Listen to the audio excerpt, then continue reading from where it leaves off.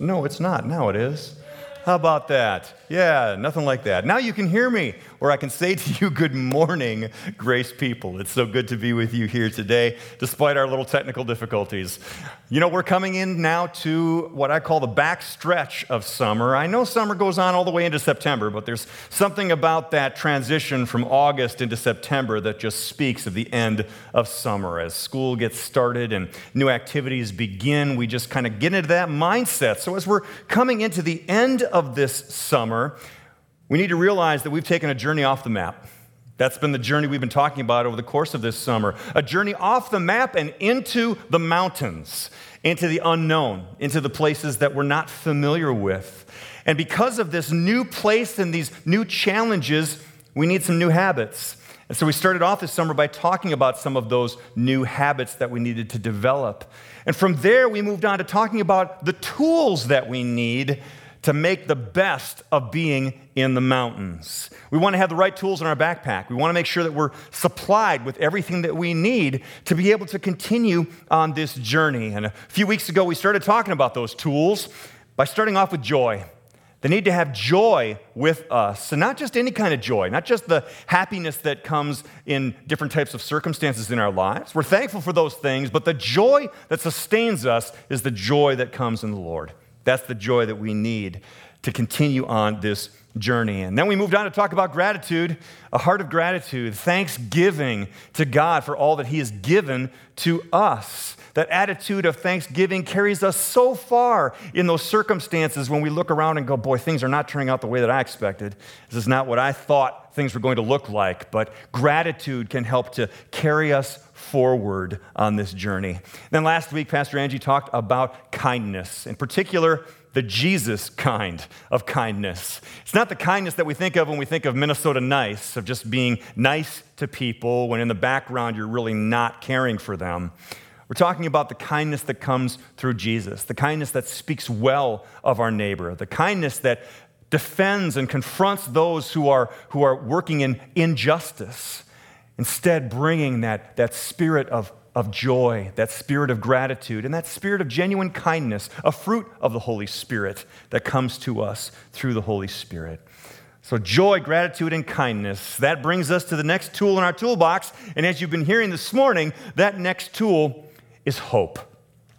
Now, when I say the word hope, there's different versions that come into our minds about what hope is. Now, many of us might think of hope as being, well, it's just kind of a wish or a dream. You're hoping for something. You're wishing that maybe something would turn out some particular way, or you've got this dream that if that would happen, boy, wouldn't that be great? That's what hope seems to mean so often in our earthly sense of it.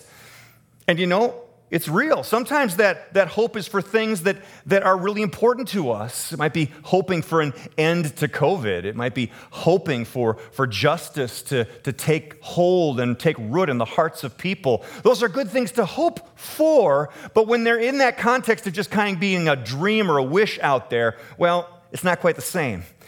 You know, I've been hoping during the course of spring and on into summer that this fall, my wife and I would get to see my middle son, Ethan, in his final marching band season at the University of Minnesota. We've been hoping each week as time went by, hearing the changes and the plans until just this last week when we got notice that there will be no fans in the stands for any of the Gopher football games this fall. And that means we're not going to be able to be in person to see Ethan play his last marching band as a part of the University of Minnesota marching band. It was disappointing. Absolutely was disappointing. It was hard on both Angela and myself. But that's the kind of things that happen with our earthly wishes and dreams when we put hope in that context. But there's another version of hope.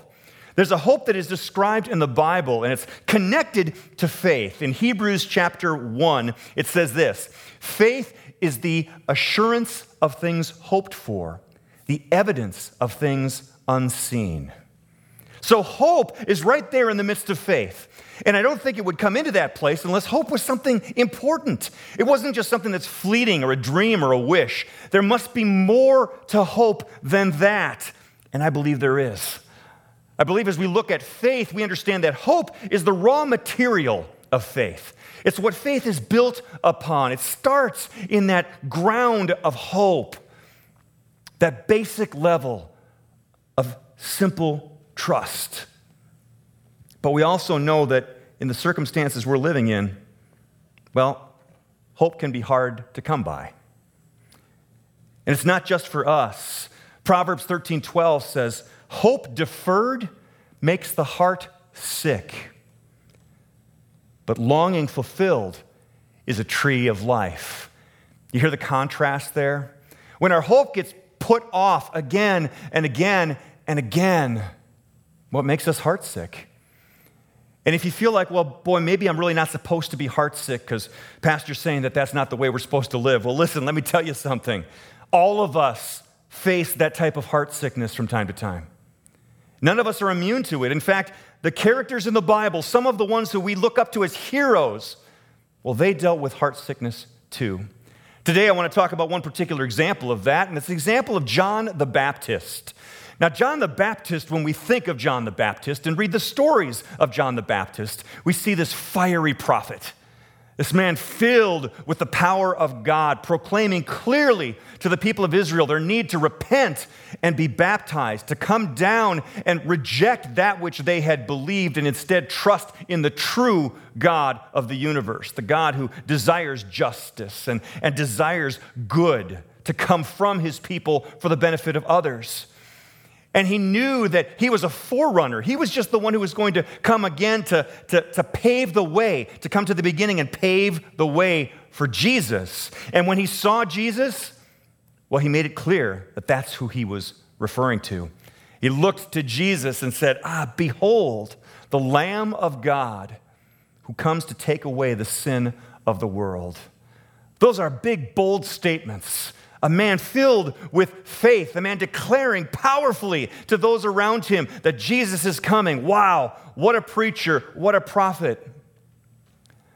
But as the story continues, John gets arrested and he's thrown into jail.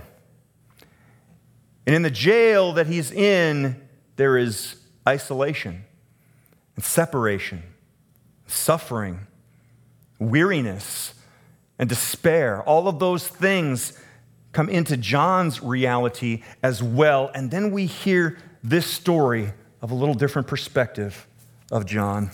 In Matthew chapter 11, beginning at verse 1, it says this: "After Jesus had finished instructing his disciples, he went on from there to teach and preach in the towns of Galilee.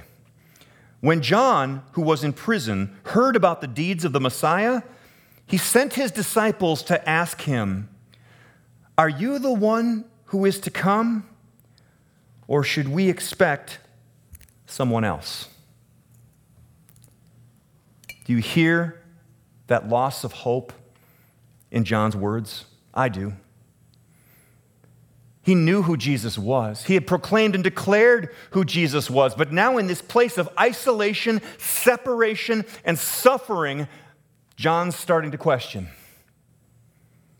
So John sends some of his disciples to go to Jesus and to simply lay out the question, "Jesus, are you the one that we've been waiting for? Or should we be looking for someone else?" That's real. That's a real heart being expressed of the kind of pain and suffering and despair and separation that is a reality in the life of John, and I think it's a reality in the lives of many people today. As we've stepped into this COVID season, and we've taken this journey on into the mountains, everything has shifted and changed so quickly. People's lives have been shaken. People have been cut off from one another in the relationships that they come to know and love. Believe me, I know you feel it. We feel it here in this room with just a few people that's normally filled with so many of you. It's changed so quickly and so greatly. And when things change so quickly and so greatly, well, heart sickness and hopelessness can become a part of that journey. Some of you may know that my wife, Angela, and I recently took a trip out to Colorado. We took our first journey to Rocky Mountain National Park. Got to see the beauty of the mountains, explore the joy of what everything looked like out there. We left Minnesota early on a morning and flew out to Denver, Colorado, and then rented our car. And from Denver, we drove up to the place that we would be staying in Estes Park. And then we spent the night, and the next day we hopped back in the car, and we drove up to something called the Trail Ridge Road, the highest continuous paved road in the United States, over 12,000 feet high. We got up there, we got out of the car, we looked around, we explored a little bit. We took a brief journey up something called Huffer's Hill, which if you take a few steps on it, you know why. We got back in the car, made our way back down to our cabin in Estes Park, and that's where things started to go sideways. Angie and I, both getting out of the car, went into the cabin, and we were both feeling really tired. A different kind of tired, not just a tired out of having a long day, but something else. So we both thought it would be a good idea to lay down for a nap. So I grabbed my spot on the couch, and Angie grabbed a spot on the bed, and the next thing you know, an hour had passed by. When I awoke, I was still feeling kind of groggy and maybe not 100%, but I looked over at the bed where Angie was laying, and I could tell that something was very different for Angela. She could barely open her eyes. She was in pain. She had been shaking and trembling. She had nausea in her stomach and ultimately had to throw up a couple of times. She had a raging headache. At first glance, we thought, well, maybe this is some kind of alien sickness that just come on her, but it didn't take much research to discover what this really was. It was altitude sickness. All the symptoms lined up for altitude sickness. You see, we had gone from 812 feet above sea level, which is where Minneapolis is, to over 12,000 feet in less than 36 hours. Things changed very rapidly. The change was stunning and sharp and quick and great, and we didn't know how to handle it because our bodies weren't used to it. And the only cure for dealing with altitude sickness is to get to a lower altitude, to get to something more normal, something that you're more accustomed to. So that's what we did. We booked a couple nights in a hotel in Fort Collins, and we hopped into our vehicle and sped our way down the mountainside. And by the time we got down to the level of Fort Collins, Angie started feeling better. So we spent a night and a full day and another night in Fort Collins just to kind of feel that sense of normal. Friends, when things are this difficult, when people are feeling this change so quickly and so greatly, it's natural to get heartsick, and it's natural to then wish that things would just get back to normal. We put our hope in the circumstances around us and say, oh, Lord, if it could just get back to the way it used to be, if it would just get back to normal, then everything would be fine. And we hope that that will restore our hope. But you see, hoping in our circumstances never sustains us. It's okay to hope for things. There's nothing wrong with hoping that COVID would be over. There's nothing wrong with hoping that things would get back to normal, but we can't place our hope there as God shows us. Why? Because we're not meant to place our hope in our circumstances. Our hope is in the promises and character of God. It's in the promises and character of who God is. It's in what He has declared to us as being true. It is in the case of who He genuinely reveals Himself to be through Jesus and through His Word. That's where our hope is. Our hope isn't in something that shifts and moves and changes all the time. Our hope is in the solid rock of Jesus Christ. Our hope is in the solid promises of God and in His immutable character that never changes. That's where our hope is meant to be placed. And that's a hope that can't be shaken. Now, all of us feel shaken because all of us are human. And the realities of things in our lives make hope feel hard to come by right now. And that's why it's so important that we turn to God. We turn to His Word, and we let His Word, inspired by the Holy Spirit, fill us with hope Romans 15, verse 13 says this, "May the God of hope fill you with all joy and peace as you trust in him, so that you may overflow with hope by the power of the Holy Spirit."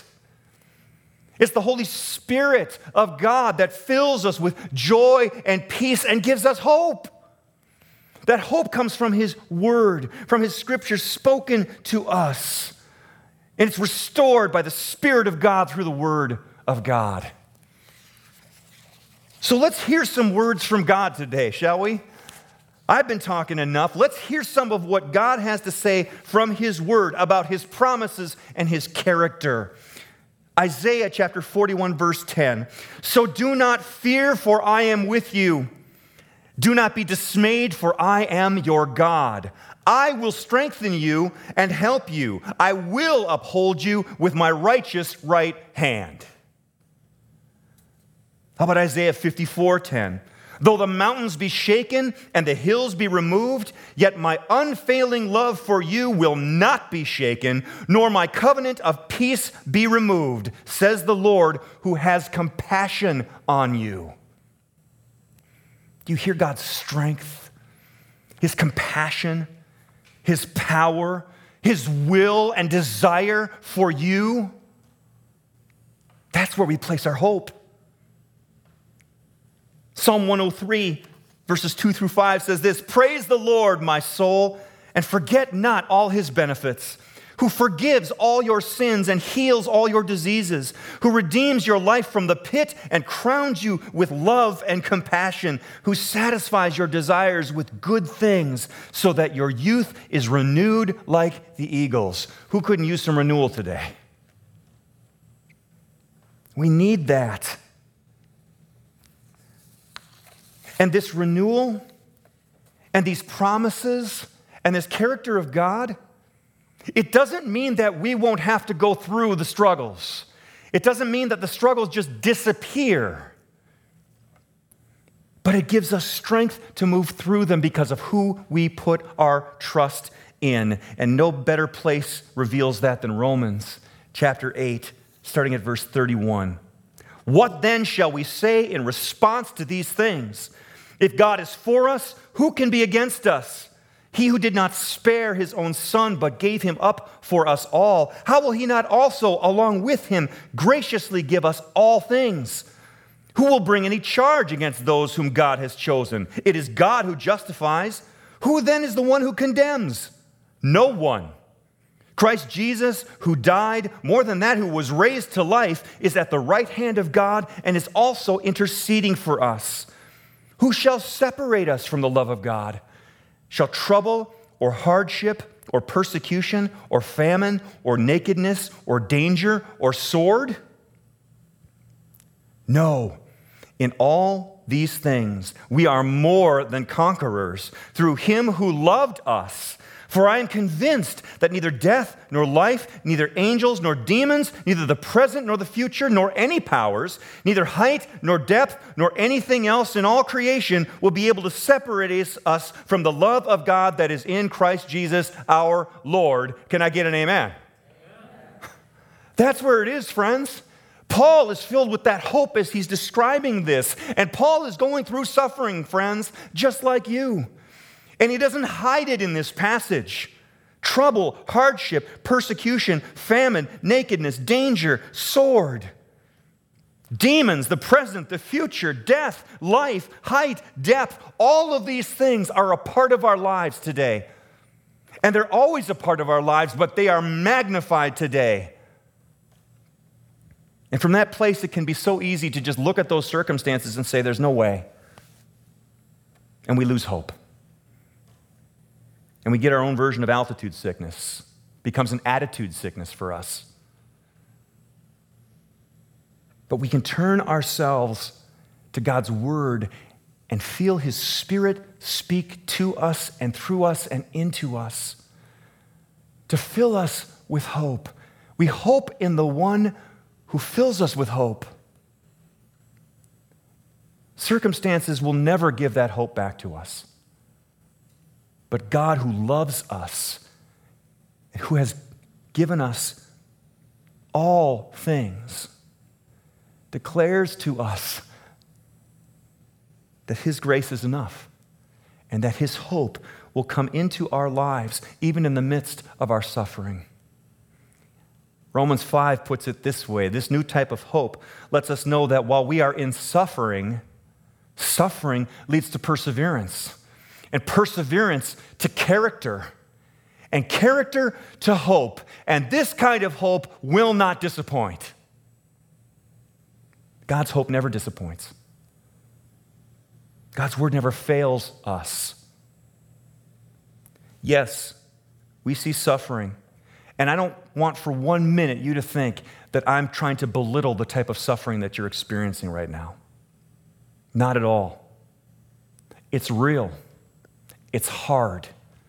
And some people are falling into those places of hopelessness, feeling the isolation and the suffering and even the despair. And for some, this may be even more serious than others as we wrestle with depression and other forms of mental illness. My heart goes out to you, but more than that, God's Spirit comes towards you to fill you with his hope through his word. Now, I have an action step for you. Take that hope that you are hearing and receiving today and let it overflow to somebody around you. Take time this week to pray about that one person. There's somebody out there that God will place on your heart who is in need of hearing hope.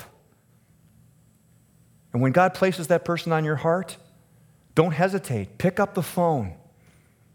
Do a FaceTime with them. Send them a message. Let them know that you are praying for them and that God's hope is towards them in the Holy Spirit and his promises and his character are toward them as well. Be a beacon of that hope as the hope overflows through you. And as you are in need of that hope, receive it today. And receive it as we pray.